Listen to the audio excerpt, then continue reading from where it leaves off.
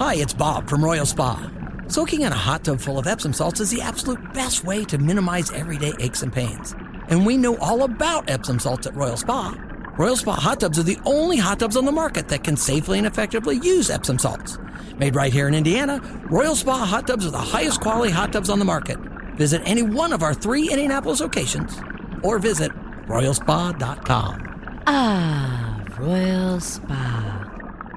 Earlier on the Wake Up Call with KB and Andy. You know, I heard that commercial there with Kevin Bowen talking about cluster truck.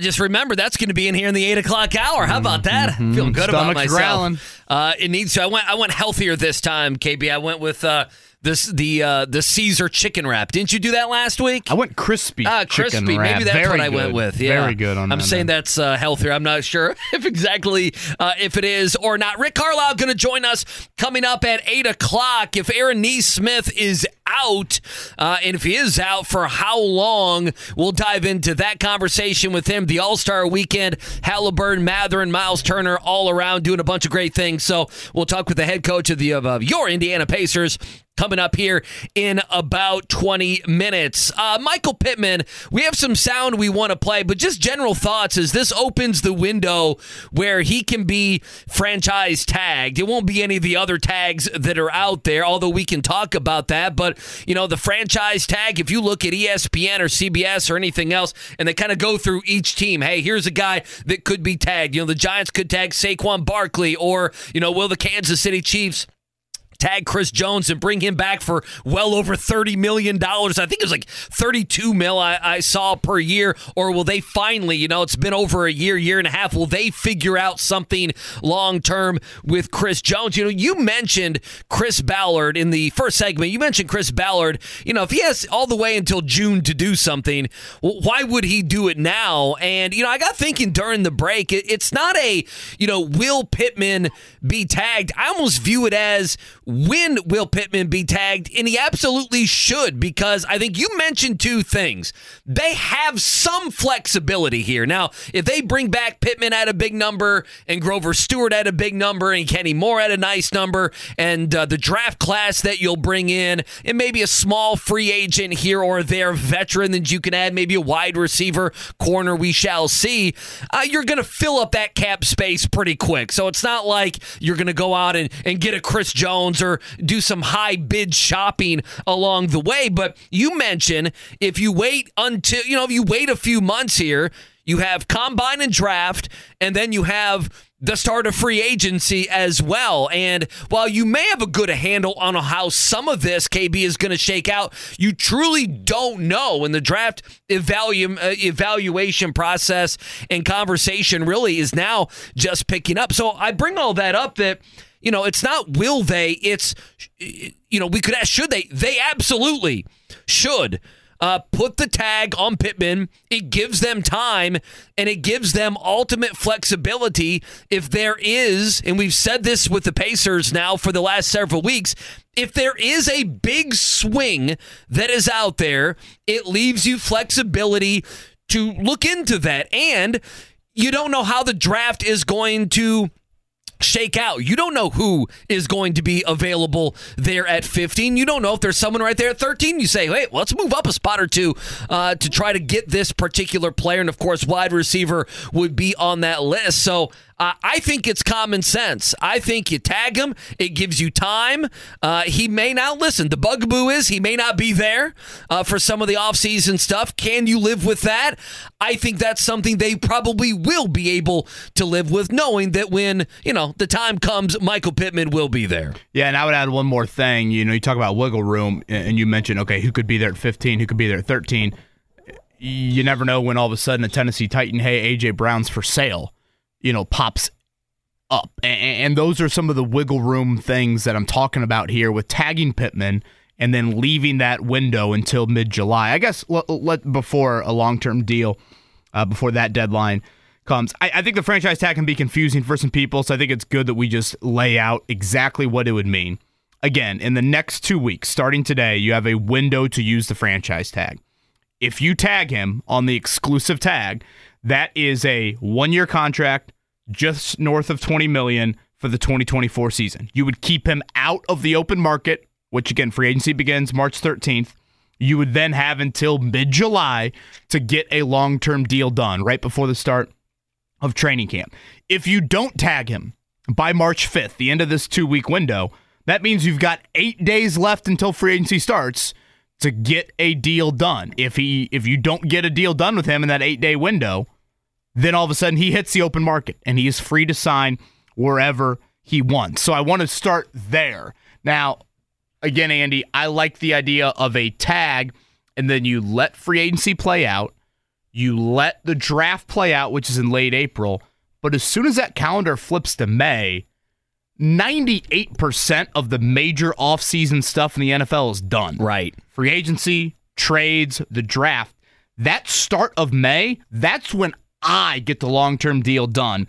Because then what does that allow? When you get to mid-May, and the offseason program picks up, and 7-on-7, and 11-on-11, and OTAs, and eventual minicamp, that's when you get it done.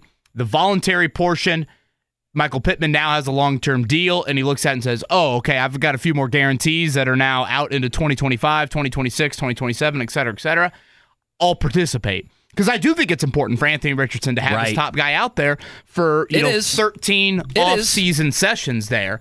And that's the hiccup for guys on the tag. You saw it last year with Saquon Barkley. I know Jonathan Taylor wasn't tagged, but it was kind of a similar situation. Guys that know that a long-term deal is coming, they don't want to get out there until the long-term deal and pen to paper's been put on it. Yeah, and I don't blame them either. They don't want to risk it. And Pittman has been the definition of consistent and durable and reliable. So he, to me, deserves the benefit of the doubt in whatever, waiting on that. And I have little doubt that when it's time, he's going to show up. But still, it's important for Richardson's development to have him out there. I know some people will push back a little bit and say, what makes you think all of a sudden Chris Ballard is going to pay this type of money for a wideout? And I get that it's more money. Granted, the salary cap continues to rise, so I don't think the contracts, even from 2 years ago, look exactly the same as they do now. But Andy, he's paid non-premium positions before, whether it's Shaq Leonard, whether it's Jonathan Taylor. So if you're paying those sorts of spots, you better pay the premium. We just paid the running back, and it's the most taboo thing ever is to give the kind of contract he gave to Jonathan Taylor. In the entire league, that's a position you don't give that money to. Well, and again, wideout to me, it matters more, and it especially matters more when you have Anthony Richardson. Oh, it's magnified in this offense, no doubt. I also sit here and think to myself, Ballard does not let a lot of quality draft picks of his own walk. Again, maybe a better question for Joel Erickson when he joins us coming up at 9. But outside of Bobby Okereke, which I think was just kind of a numbers game, I can't recall too many good draft picks the Colts have had under Ballard. He played 100% of the snaps, by the way, last year. He's a good player, very fine player. But again, when you're paying Leonard, when you're paying Franklin, when you're paying EJ and they drafted well. Look at who they've been. They were able to get rid of him and Shaq Leonard, and they moved on, and they set a franchise record in sacks this year. So that's where I also just feel like there isn't really a case study where they've let a quality player that they've drafted walk. Could Michael Pittman Jr. have more production? Certainly. But Michael Pittman Jr.'s agent, the first thing he would say to the Colts would be like, hey, will you show me a list of quarterbacks my client has played with for your football team? And will you tell me what you have thought about those quarterbacks, which is probably the more important thing. Sure. Okay, because his 4 starting QBs, and when you talk primary starters, Phillip Rivers, Carson Wentz, Matt Ryan. Gardner Minshew. Yeah, Gardner Minshew. I know. Andy, that is 1 year. That is 1 year, 1 year, and 1 year. So, again, could his production be higher? Sure. But also, he's played with a lot of guys that the Indianapolis Colts have said largely. The Rivers one is probably the biggest debate. The other 3, Colts don't want those dudes anymore. They don't want those dudes to be the starter, certainly. Gardner Minshew could be back as the backup, but... So, yeah, I don't think there's a great plan B at all. So that's why I've been so steadfast in keeping Pittman, probably tagging him just because it leaves you a little bit of flexibility. I won't fret too much if they all of a sudden hand him a long-term deal tomorrow, Andy. 4 years, $96 million. I won't lose sleep over it. but it does probably eliminate a little wiggle room for you if something big arises in the next couple months. Yeah, Pittman has all the leverage in this relationship, my man. I mean, you can just, you've said with some of the Grover Stewart stuff or Blackman, hey, go ahead and pop on that Texans tape. Go ahead and pop on that Atlanta Falcons tape. Stop. That Atlanta game and Pittman being out. What were Alex Pierce and DJ Montgomery's numbers in those games? Dude, like legit, that's one of the reasons they missed the postseason. Pittman gets injured in the Pittsburgh game, has a concussion. It's scary as hell. He's out. Here's Michael Pittman. This is the last day. This is cleaning out the lockers. Obviously, you were there. Reporters were there, and they asked him about the franchise tag. Here's what he had to say. Well, I mean, the franchise tag. I don't think anybody would be displeased with $23 million, I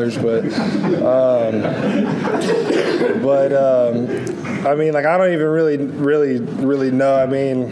The franchise tag is it's almost like a tag of respect, obviously, because you get paid in the top 5 of your position. But do I necessarily want to play on one? I wouldn't say necessarily. No, I do not want to play on a tag, but you can use that to work towards a long-term deal as well. Yeah, see, I think that's good from Pittman. He's conflicted. He's like, it's a lot of money right now, but I also don't have a long-term deal. But we could figure one out. Let me ask you this. I don't think we've ever talked about it from this respect. And by the way, Rick Carlisle in 10 minutes here on the Wake Up Call on the Fan. There's a conversation out there. If you Google this, you will see a lot of Michael Pittman kind of wants to see his worth on the open market.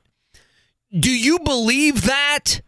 Or is that just one of those things that you say in a negotiation so you make sure Ballard comes correct with the wallet? Does that make sense? Yeah, I can believe it. His dad is a 10-year running back in the NFL. I think guys want to see what their market looks like. I think we all would be foolish and naive to act like us in those similar situations wouldn't. So how does it change this situation, I guess? Again, the Colts are in control. The franchise tag is a tool, and it's an advantageous tool for the team in that, Michael Pittman Jr. is a second-round pick out of a 4-year deal. So he's under team control for 4 years. And if the Colts want to, he's under team control for a 5th year. Right. Now, again, they'd have to pay a lot more, but you would have to pay a lot more. Josh Jacobs, Saquon Barkley, they both could have that happen to him this season. That's the franchise tag weapon being so advantageous for teams versus the player. It delays the long-term money for the player. That's why the player doesn't like it. But as Pittman says there, it's a lot of money. I am compensated pretty handsomely for 1 year there. I thought Pittman's answer a great answer. Was a great answer. By the way, I went back and looked at that Falcons game. Oh, my God. 3 catches, 39 yards was the leading receiver. That's what I'm going with. So the combined production from Alec Pierce and DJ Montgomery that day as the outside wideouts, they played 132 offensive snaps. Oh, my God. They were targeted 11 times in the game. 4 total catches for 38 yards. Oh, so I was close. And if I'm not mistaken, I'm looking at the final drive of the game here. Pierce catches one for 15 yards with 41 seconds to go. The score is 29-10. Yeah, it was a blowout. Yeah. So, so even does that then, even count? Yeah, I'm with you. It's like Mackenzie Mbako knocked in 2 threes the other night. Do they really count towards what Michael Woodson's team did? So, again, I said 3 for 39 and it was 4 for 38. That's pretty good, man. That's a good memory. That is very, very impressive. Is Pittman Jr. a number 1? Is he a top 8 wide out in the league? No. But is he a number 1 for your operation? Hell yeah. And again, what is plan B? That's the question. We did that exercise last week, Andy, I tweeted out to our audience when I wrote a story on Pittman Jr. I asked this in all seriousness. If you let him walk, what is a realistic plan B for this team? And it's difficult. It's very difficult for me or even our audience out there, followers, et cetera, to give me something that all of a sudden I sleep better at night. It's not the ideal corner to be backed into. In a perfect world, Andy, Alec Pierce would maybe have had, 6 for 130 that day, and he would be a 900-yard guy. And again, Pierce can play the same game that Pittman can play and say, look at the quarterbacks that I've played with. But still, I just don't see anything that makes me sleep better at night.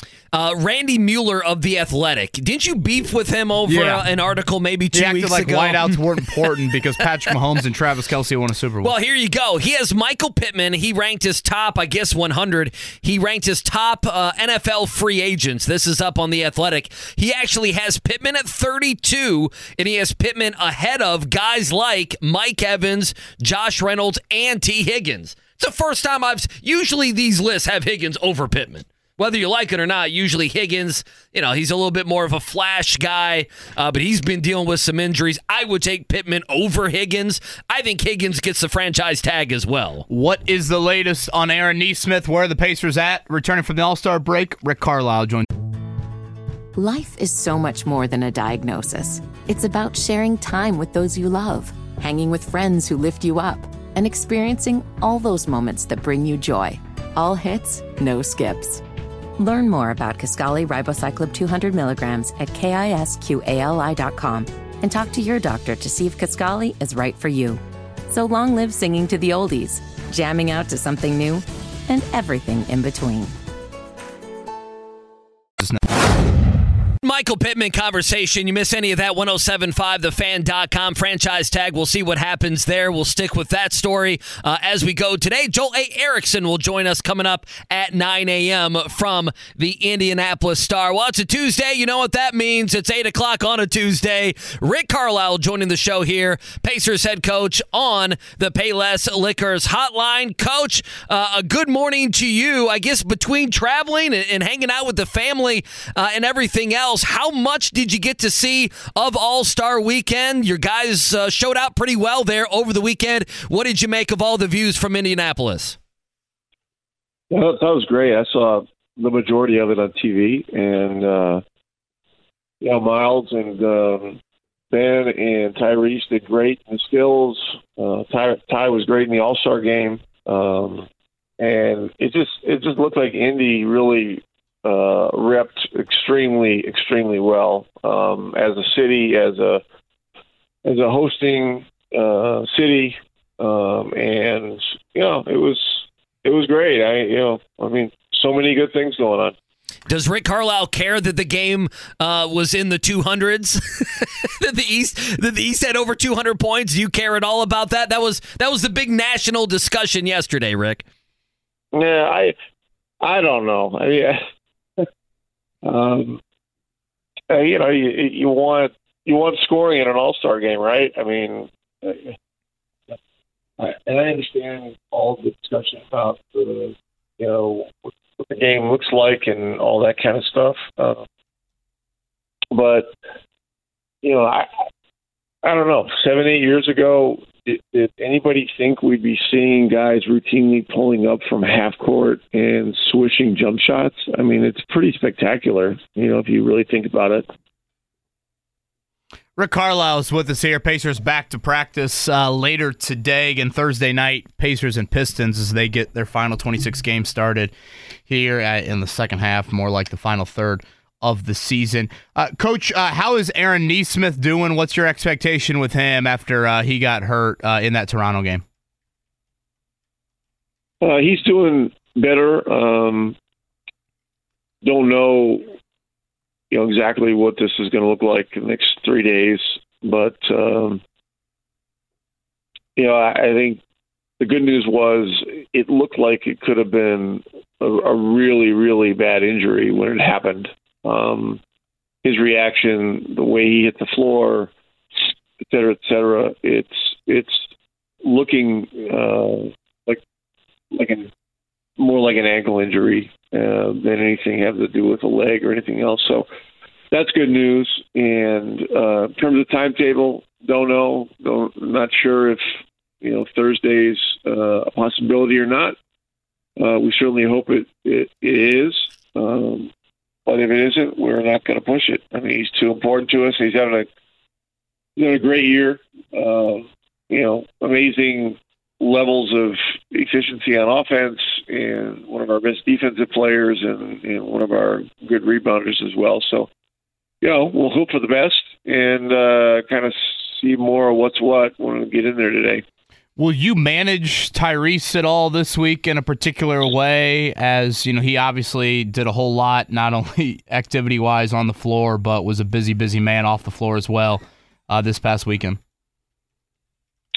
Well, he is not required to practice today as an all-star game participant. So we'll figure out the best thing to do there.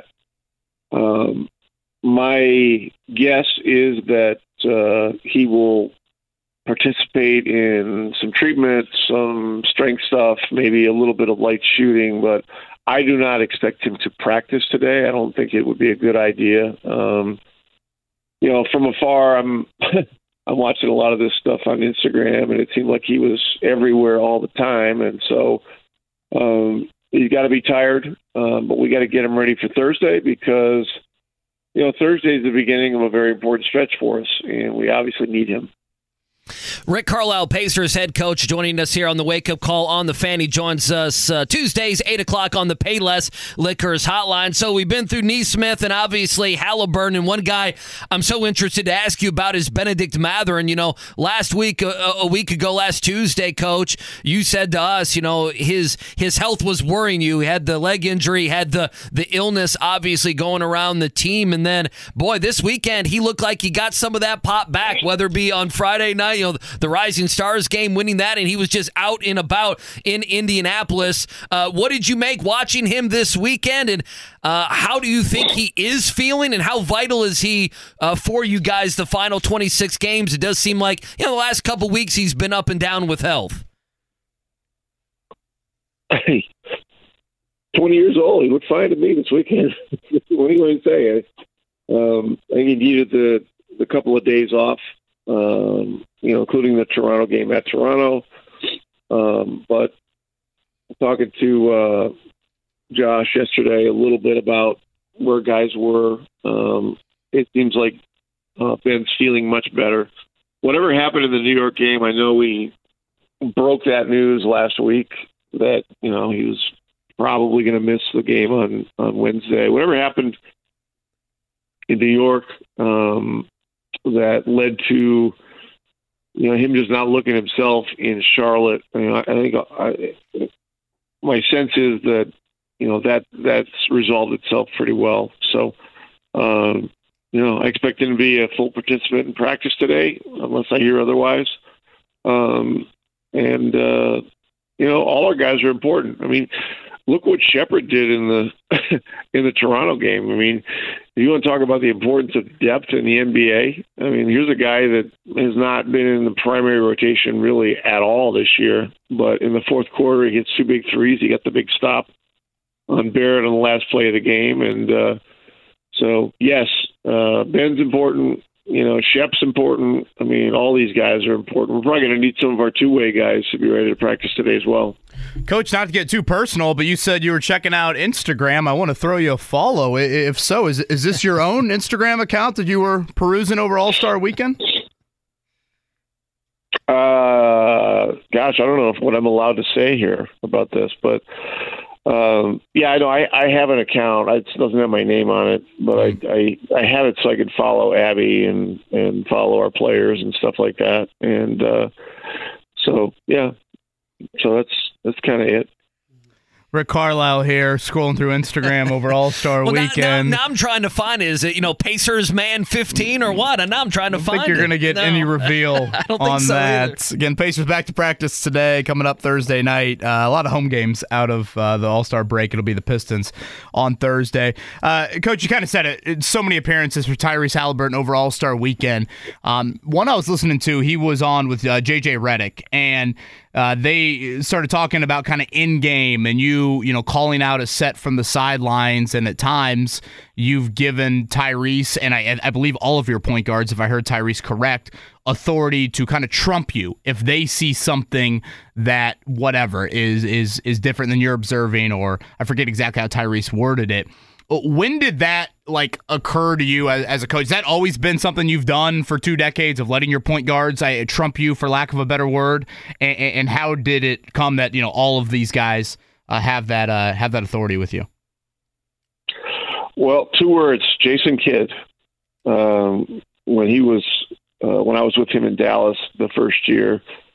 We got off to kind of an uneven start the first year, and our season turned when it just became obvious to me that, the best thing for us was to have him do the play calling, do the really orchestration of the offense. Jason had such a great feel for his teammates. He was like a scientist out there. He just he could just control the game. And Tyrese has the same abilities. And something happened. Something happened in the Toronto game that was a great example of this. And I called something that had been a good action for us, and it was a play where there's a ball screen and Nembhard's handling and Tyrese is a screener on part of the ball screening action. It's kind of a misdirection type thing, and it's because teams play Tyrese so closely. A lot of times, he's like Steph Curry. It turns into like a double screen, and somebody gets wide open. Well, this is the fourth quarter. Like, this is when the game is really on the line. I mean, this is, I don't know whether, tie game or maybe we're down 2 or something. I mean, we were fighting back the whole time in the Toronto game. And, as a coach, you just, you gain a feel for these kinds of things. And, the year we won our championship in Dallas, our year developed into a year where we were just playing the game. We were making very few play calls. Like in the finals against Miami was so good defensively that if you tried to run something where people like started in certain spots and it looked like a regular NBA set, I mean, they would just blow it up. And so we just became the random team. Well, anyway, in this instance, Nembhard comes off and ends up throwing the ball out of bounds, So I'm thinking to myself, oh, geez, So I said, I'm just going to let Tyrese just run this thing at the end. And he and Pascal got together, and they found some situations that turned into positive situations, and the last couple resulted in Pascal making. He made one really difficult shot on that kind of that right elbow area, and then the last one he rejected a screen and had the floater on the left baseline, which in effect turned out to be the game-winning shot. So, that's an example of it. Sometimes your team needs help. Sometimes, it's best to stay the hell out of the way. And so that's kind of the best example I can give you of something recently that happened. Rick Carlisle with us here, Payless Liquors Hotline, Pacers head coach. Was it day one you give that authority to your point guard and Tyrese Halliburton, or how long did it take for that kind of relationship and trust? When did that click? Was it last year, this year? When did you give him, autonomy? Yeah, with him, it was pretty much day one, yeah. I mean, I knew that we were getting a franchise caliber point guard, and sure. It's important to show that trust right off the bat. And he was coming into a new circumstance. I was aware of what Sacramento had been doing with their system, and Ty was kind of the starting 2 guard for Sacramento. Like he and Fox started together, so he would kind of start playing off the ball, and then then when Fox would go out, he would play point, but they also had Davion Mitchell, so it was kind of I don't know that he was ever the full-fledged point guard there, but with us, that's who he was, and that's what we needed, and so it was just it was a nod to my belief in him right off the bat, and it's like that. It's like that commercial about, hey, we need a hit. Should I put in Derek Jeter or this, 7-year-old, or should I pick Barkley or this other kid over here? It's like, the decision in the history of decisions, So, and obviously it's worked out well. I would say so. I would say so. Needless to say, it has, yes. Rick Carlisle with us here on the Payless Liquors Hotline. Again, back from the All-Star break. Pacers will get on the practice floor later today. Coach, you mentioned some of your two-way guys being ready to practice today. I don't know how much you got to watch Jarris Walker, obviously from video when he played out west with the G League team here a couple weeks ago. It looked like he had some nice games. What did you either hear, what did you observe with your own eyes from him and his latest progression? A lot of growth, a lot of progress, a lot of really evolution of approach to each game. I think I mentioned this to you guys, maybe it was last show, maybe it was 2 shows ago, but I talked to him. Lloyd Pierce and I talked to Jarris. Lloyd's kind of the liaison between the G League team and our team. He does a lot of the scheduling. We talk about it, et cetera. But he comes up with the ideas of what's needed. And Jarris had some uneven situations, where he played okay, but he was feeling like, he felt like it was a punishment that he was going to play with these guys, and we explained to him that, look, this is the opportunity that you need, and here's how you need to look at it. This is a growth thing. This is a maturity thing. You've got to look at this like this is your team, and it's your responsibility to put these guys on your back and not just score points, but to lead and to engage with the coaching staff and to find ways to win games. And so it's interesting you asked this because I ran into Tom Hankins yesterday. He's the coach of the G League team, does a great job. And I said, Tom, how did it go with Jarris? It looked like, from some of the stuff I saw on statistics, and he said in these 4 games, he was a different person. He was a different player. He was the leader of the team. He went to every optional shoot. He competed. He got together like competitive things during the optional shoots and stuff like that. And look, this is the kind of growth that you need. And this is why the G League is so important. And so, he'll be back today. He'll be practicing today. And this kind of progress, puts him in a better position to help us, if needed this year. But it just shows maturity. It shows that, he's understanding what this is all about. And the thing that I've told him, all along this year is that, time flies by, and this year is going to go by quickly. And if he doesn't take advantage of this opportunity, I mean, he's letting something very valuable pass him by. And now it's clear that he is getting it, and this is helping him a lot. Coach, we'll end with this. As always, we appreciate your time. Back to practice later today. What was the favorite thing? I know you were a busy man, a lot of family time over the last week or so. What was the favorite activity that Rick Carlisle did during his All-Star break? Well, as I mentioned to you guys, whenever it was, a couple weeks ago, I stayed over in Toronto. My brother came, stayed over in Toronto. We took the train the next morning to Brockville, Ontario, about a 10-minute ride to my hometown in Ogdensburg. Spent a day and a half with my mom and dad up there, which was great. My dad's he'll be 94 in September. Wow. Yeah, and he's just he's got the greatest attitude of anyone I've ever known in my life. I mean, here's his approach to life. He says, if I hadn't smoked between ages 18 and 32, I'm convinced that I would live to be 130 instead of 110.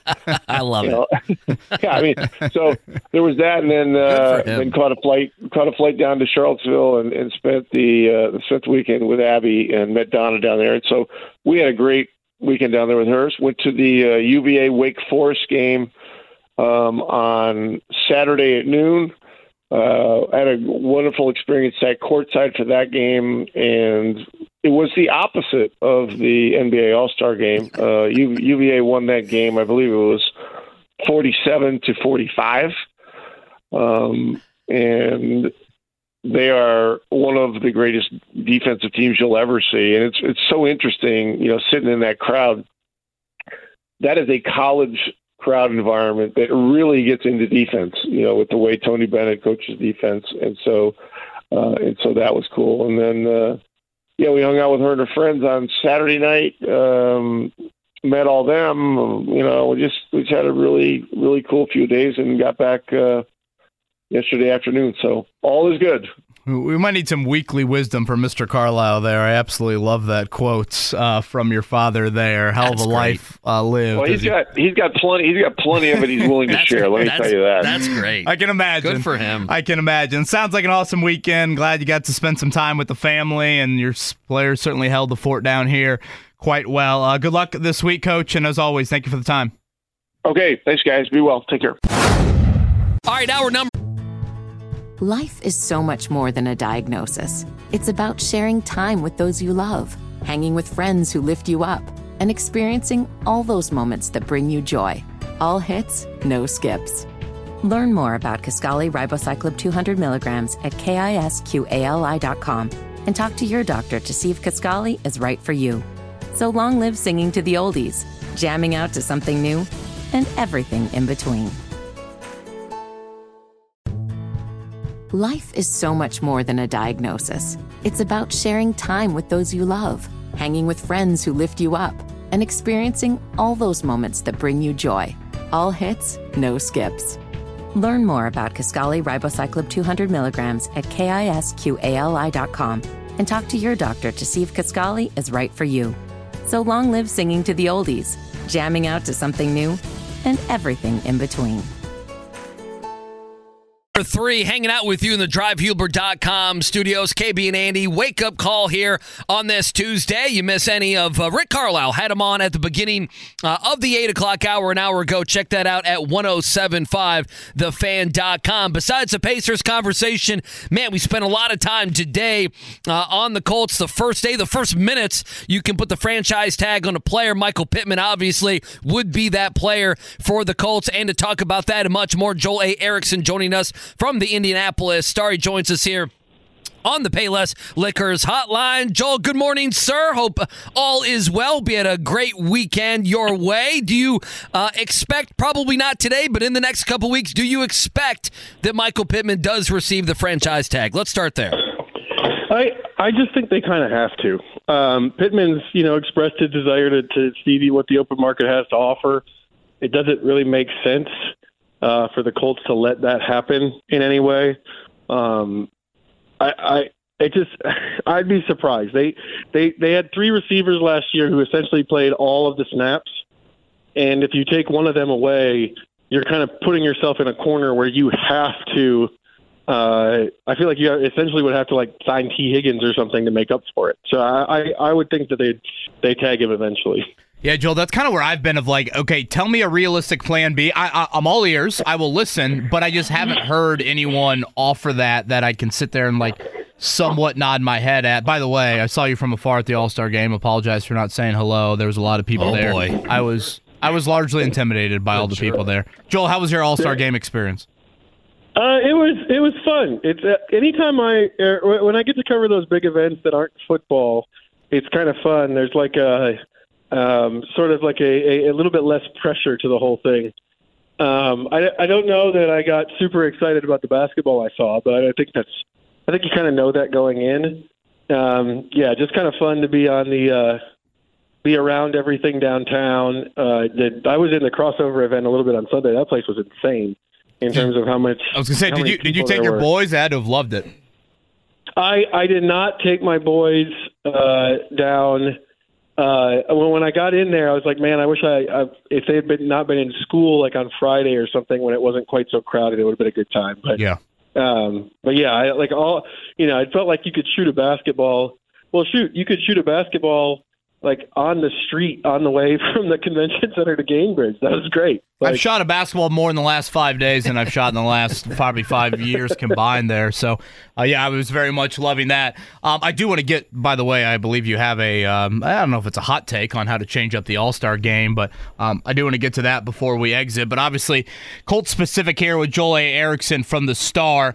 Do you think another element of the Pittman franchise tag idea is this, and it might be too far-fetched, so obviously feel free to disagree, but in tagging him and not giving him a long-term deal until mid-July, doesn't that leave you wiggle room if anything crazy or unforeseen arises this offseason? Like, if all of a sudden, and again, I'm throwing out a hypothetical here, but if you get a team like the Titans a few years ago, it's like, yep, A.J. Brown is now for sale.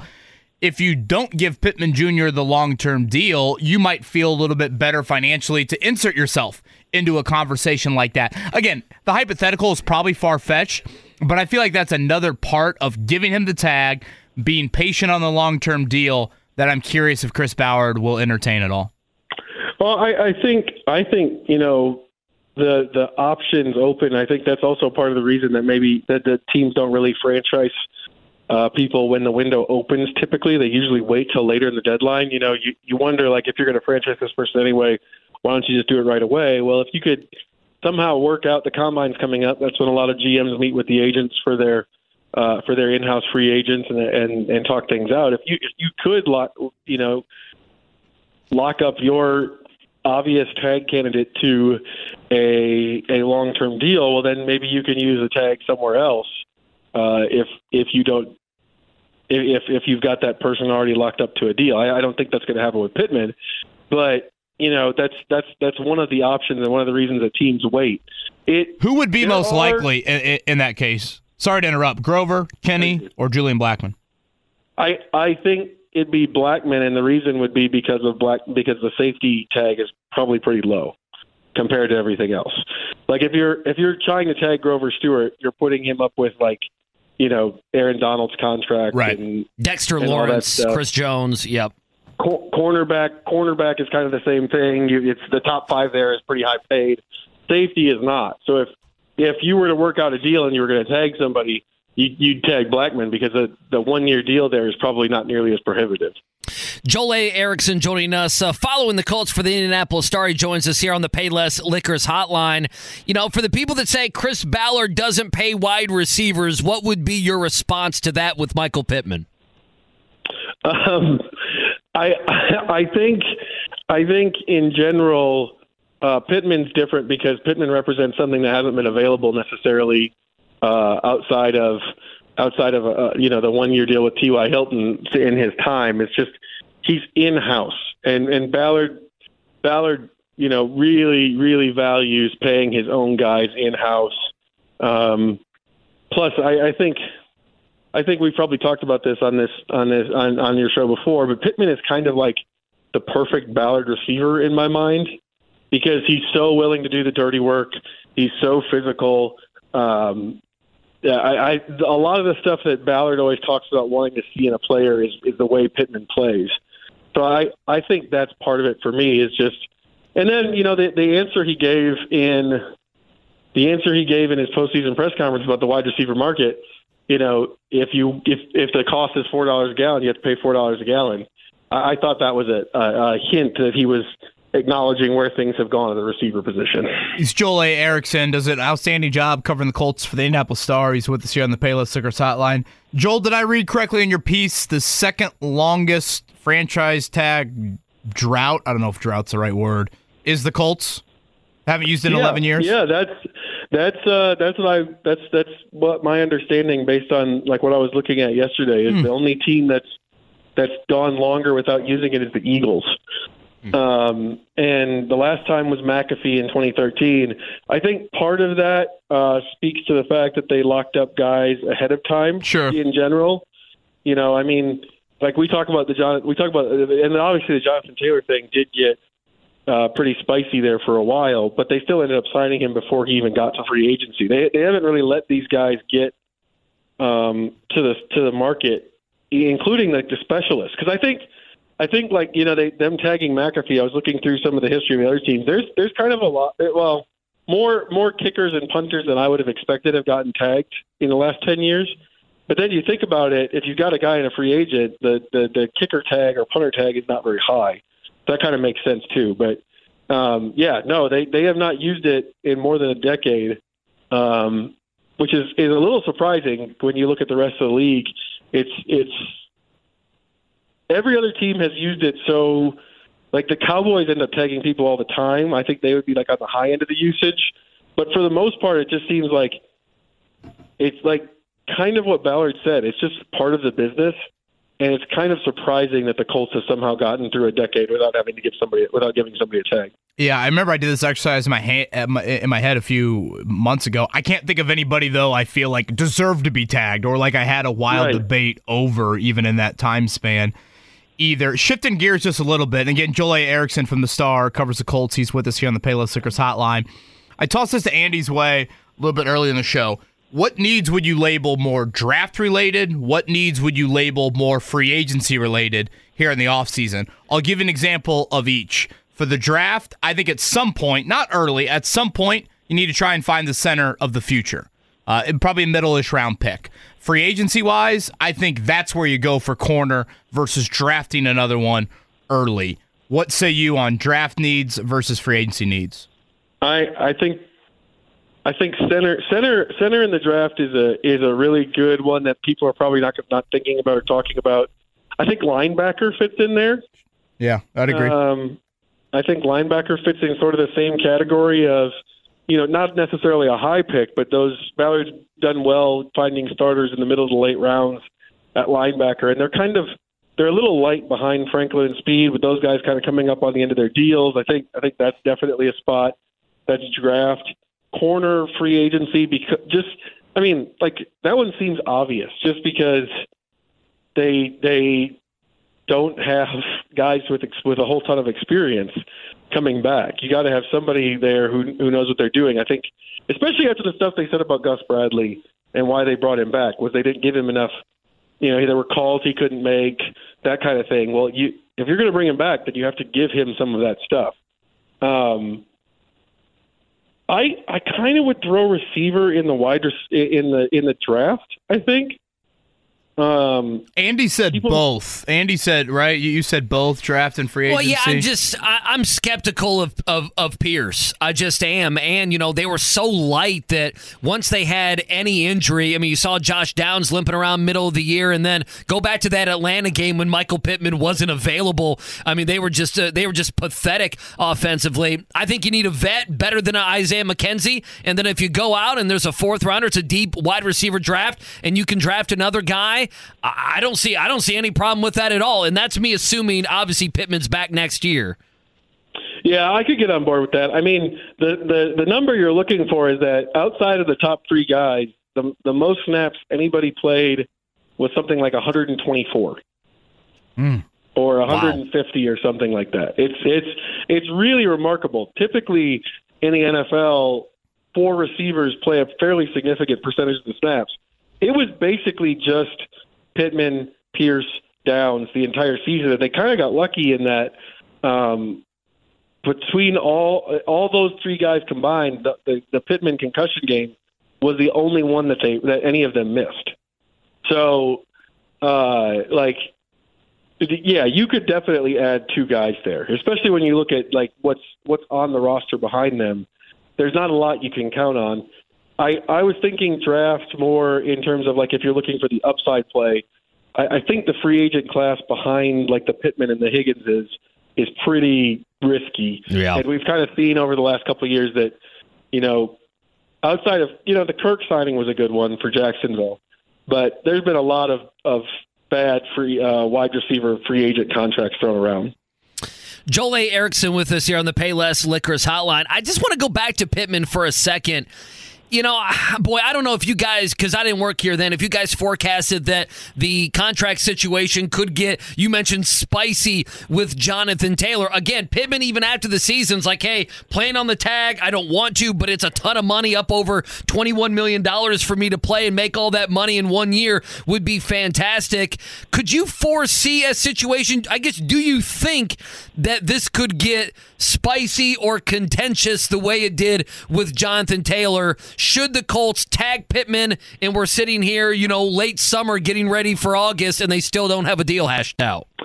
I think the difference between the two guys is that Pittman, because his dad played in the NFL for so long, seems to be pretty aware of how the NFL contract negotiations work in a way that some other players aren't. But I will say this: I don't think that means that we're not going to have anything that would seem spicy from the outside. I just think that there are negotiation tactics and stuff that happens when a team franchise tags somebody that I would say agents and probably general managers too view as more part of the way business gets done than fans do. And I think that you could maybe see some of those things employed. I just think that, some of the stuff Pittman said about the tag and understanding that's a way to work towards a long-term deal, all that stuff, I think he's pretty realistic about how all this works. Now, I think if the fan base sees, the threat of a holdout or something, I think they're going to be thinking of it as it's super acrimonious. That's also just kind of what the player does. You think about Bosa did it last year with San Francisco. I don't think there's any issues with Bosa in San Francisco. It's just that's the way to get his money. Again, Joel A. Erickson is with us here from the Indianapolis Star. Combine starting next week. Some important dates on the NFL calendar about to be here for the offseason. Joel, Gardner Minshew, it's pretty clear he wants to be a starter. Colts obviously can't offer that. I don't know how many teams can offer that, to be frank. But certainly there are teams that can offer a more realistic shot at playing time. Ultimately, do you think the Colts will have to find a new backup QB? I do. I think somebody else is going to give Minshew whether or not it's a chance, whether or not it's an actual. I don't think he's necessarily going to get an actual. I don't think he's going to get the Nick Foles deal that Foles got from Jacksonville, where Foles was a backup and they essentially signed him to be a starter. I don't think that's probably going to happen, but I do think there's going to be an opportunity to be in a situation like he was last year, where he could start a lot if the player they are planning on drafting is injured or not ready. And I think there's also the possibility of, if a team is sometimes teams get in this spot where they're kind of we're just going to kind of see where we are because we don't have the capital or whatever, the assets to get up there for the top quarterbacks. I think that's possible. I just think that there's a chance that Gardner Minshew, after the Colts almost went to the playoffs with him starting the vast majority of the games, I think some team is going to give him, a really good backup deal, which can be as much as $10-11 million a year. I don't know if I would say the Colts should do that. And he'll probably have a chance to start. And I think that probably means he moves on. They've got to find a new backup. Joel A. Erickson from the Star hanging out with us on the Payless Liquors hotline. Joel, last one for me. How would you fix the All-Star game? Let's hear it. What would you do? I was sitting there waiting for the All-Star game to start, because obviously it said 8 p.m. and it was there I think it started 8:35 or something. And I want to turn it into NBA Jam. I want to turn it into NBA Jam. We've got the LED court now, and that means you can put hot spots on the floor. So I just like the idea of Tyrese Halliburton taking the ball and dribbling up the floor, and all of a sudden a 6 appears at 35 feet, and if he hits it from 35 feet, he gets 6 points. I also wanted to go 2-on-2, because if you play 48 minutes with 12-man rosters of 2-on-2, guys only have to play 8 minutes. and then I think it's fun. Like I was thinking about like the New Orleans tournament in golf where the guys pair up. Like it's always fun to see who guys pick. Like you could let the players pick who their partner is. The matchups get fun. Where like, what if Steph Curry is on the floor and the other team has chosen two guys who are 6'8"? How does that play into it? I also think I didn't put this in the column I wrote, but I think if people are like, well, no one's going to get any defense. Not that there's any defense in the real All-Star game, but if people remember playing NBA Jam, there were times you could just goaltend. And what if you just made goaltending fine for this? Draft Victor Wembanyama for your team. Yeah, you get all kinds. There's all kinds of intrigue there. I think I'd watch the heck out of it. They do that in FIBA, don't they? They do that in FIBA, don't they? Like you can take the ball off the rim. You can take the ball right off the rim, which I think is a fantastic rule. I love it. I mean, if we're going to do NBA Jam, we got to light the ball on fire, though. Might burn their hands. That would be the only thing. I had people on X who were coming up with ways for the basket to look like was on fire, which I loved. And my on fire thing is just if you actually make 3 baskets in a row without the opponent scoring, that means that your next shot counts no matter if it goes in or not. Oh, look at this. What if it's like double the points? I like it.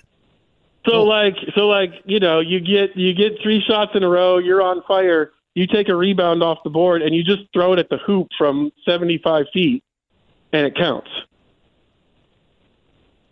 Because obviously you can't make the ball go in the way you can in the game, but you can give them that. Gosh, you have really thought this through here. I had a lot of time.